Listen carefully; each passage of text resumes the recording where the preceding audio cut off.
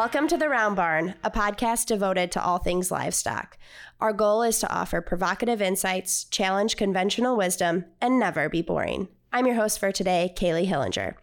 Joining me is Dr. Jim Lowe, a large animal veterinarian and member of the faculty of the College of Veterinary... Well, let's not start calling me a large animal veterinarian. I mean, there are some things we have to be careful about. You are on the faculty of the true. College of Veterinary Medicine at the University of Illinois. Hi, Jim. How are you today? Good, Kaylee. How are you? I am excellent. Thank you. Today, I'd like to talk to you about ASF, African Swine Fever. I feel like that's where you insert your wah, wah, wah. Yeah, that is the wah, wah, wah. It'd be the right sound for that. In case any of our listeners are not embedded in the swine industry and hearing about ASF constantly, give us a quick reminder about what ASF is. So ASF's a viral disease, and it's African swine fever. So it originated in Africa and has really been endemic there for a long time. The cool part about ASF is it's the largest virus we know of. It's this huge DNA virus. But we know very little about it. It's been really, really hard to study. So it's been an interesting deal. Why we're all cranked up about it is that there was an introduction almost 10 years ago now into the country of Georgia. So not the state of Georgia. Not the state. No, Perfect. they're different. In Georgia, Bashanda's Feely was from there. So, that's important. So that was a basketball player at Illinois. These are the important facts you have to know about. So ASF was introduced into this genotype 2, which is different than what floats around in Africa most of the time, was introduced into Georgia and is spread really across all of Eastern Europe and then has moved to China and throughout Asia. So everybody is all in knots because they've not been successful at eradicating it out of Eastern Europe. And really now we've got spread, and China's turned into an unmitigated disaster for that industry. So the threat is that we get it here in the U.S. And the big threat, if we get it in the U.S., is that it's a foreign animal disease, and I put that in quotes. It's not a disease in the U.S., but it's got trade implications. So it's all over the world right now? Not in Western Europe very much. Okay. A little bit in Germany. But certainly in Eastern Europe, there's a lot of pigs in Eastern Europe. It's certainly all over Asia. It's obviously in Africa, not a lot of commercial pigs in Africa. Quite a few pigs in Africa, not commercial, but it's not, and it's in the Dominican Republic. It's in Haiti.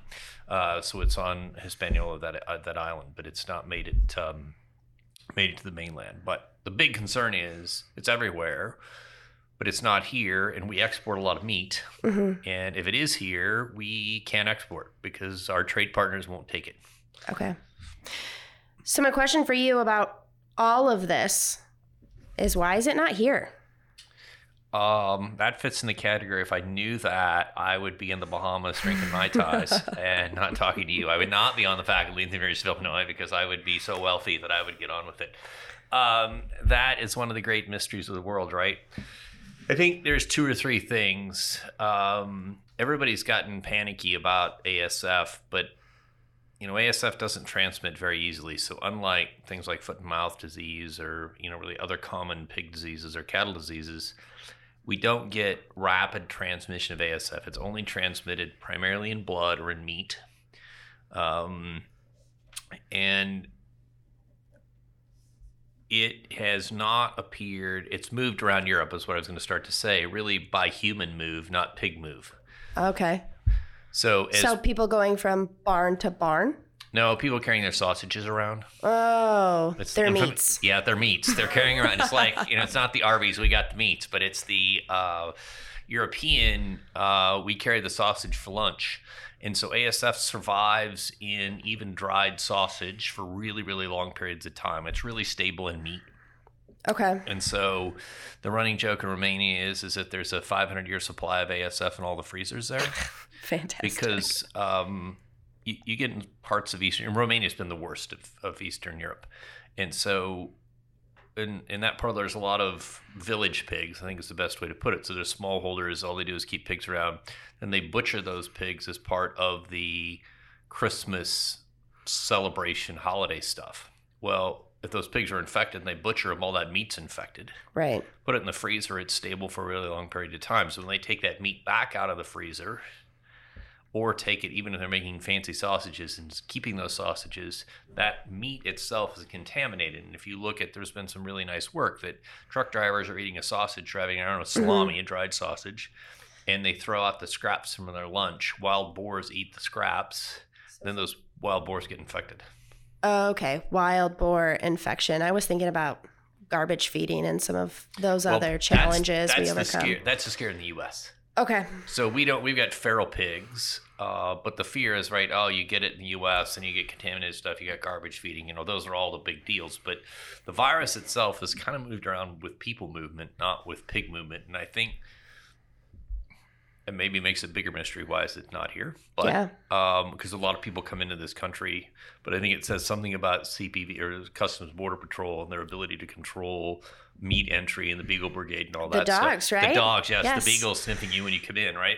And that's really what they're focused on, saying, how do we detect meat? And then there's some fruit pests, and don't ask me that question because I don't know, but there's some fruit pests that they're very worried about as well. So they're trained to sniff fruit, particularly from Asia, bringing in, bugs primarily. So do we know if the Beagle Brigade has actually caught ASF positive meat? No, they will not. They won't test. No, they won't. No, they don't release that information. Oh, so they do test though, so someone knows. Yeah, if it is there, somebody should know. That's right. I mean, okay. So I don't know if you've ever seen the pictures, Kaylee, but those have been put out like at O'Hare.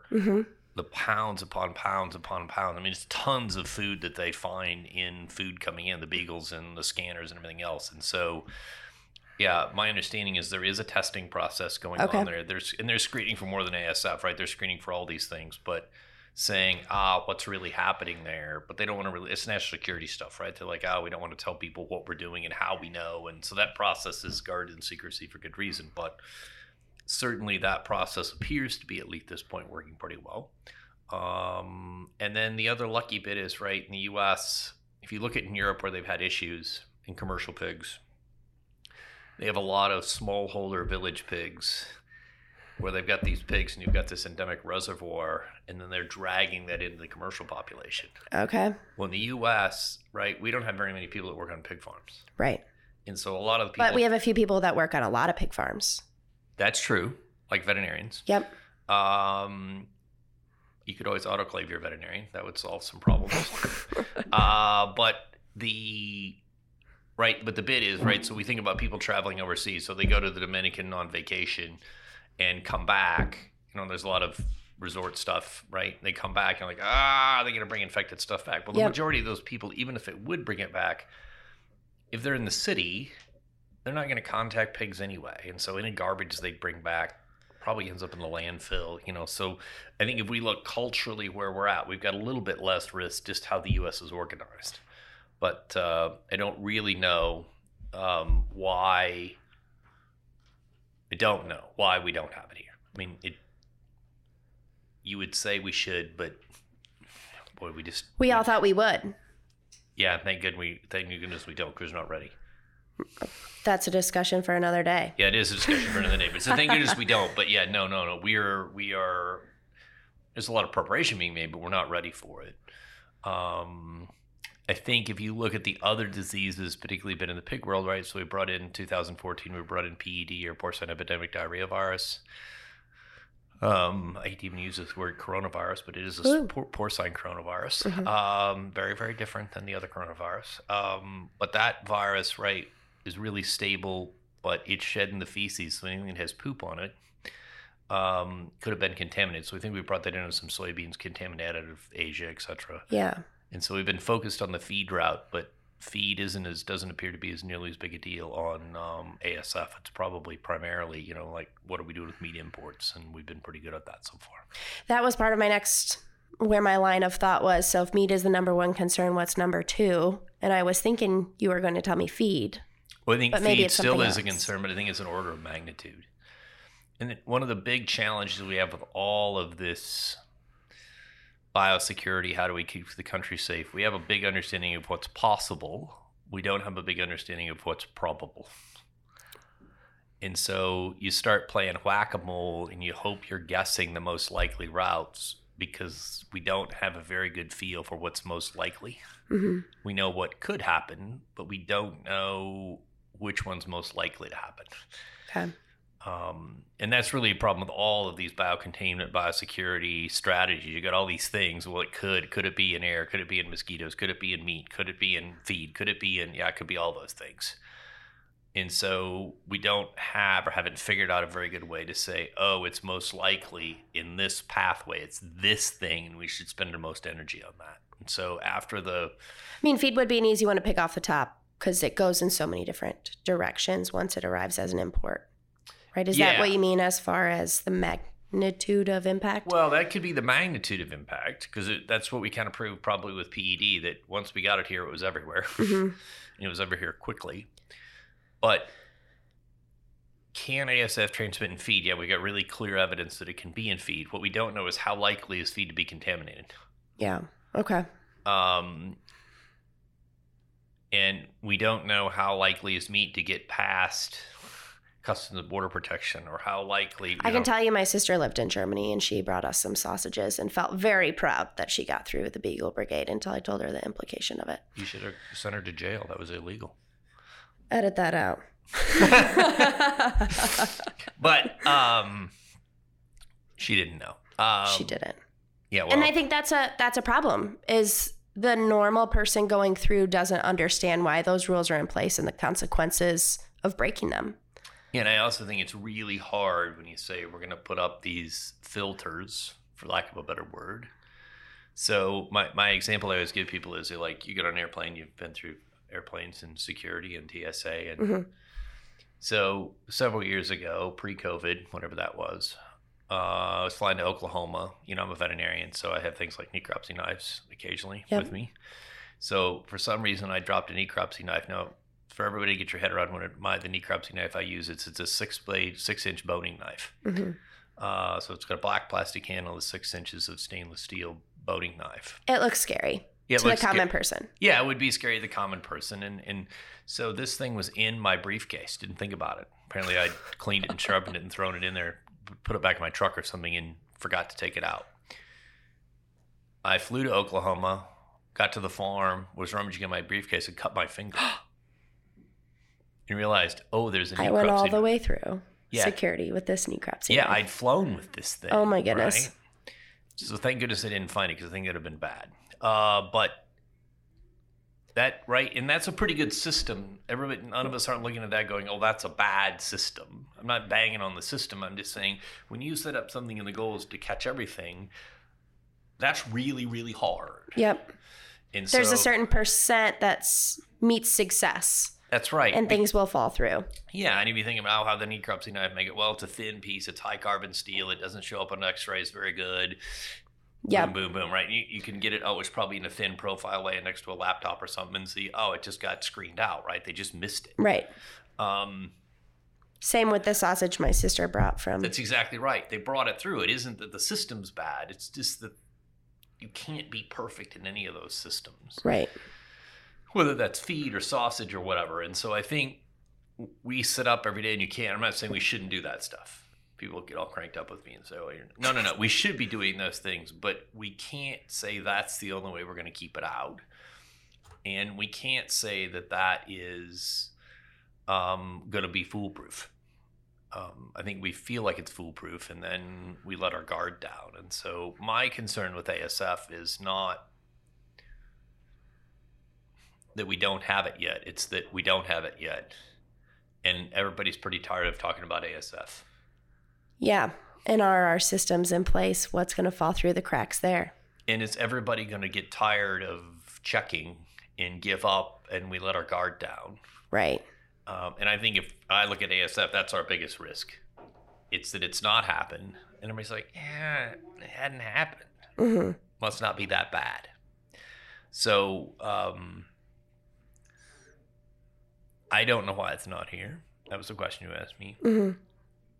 I'm actually probably less worried about getting here now than I was. My experience, I have good fortune to spend some time in Romania, a little bit in Lithuania, working on farms that are infected. It's really hard to move.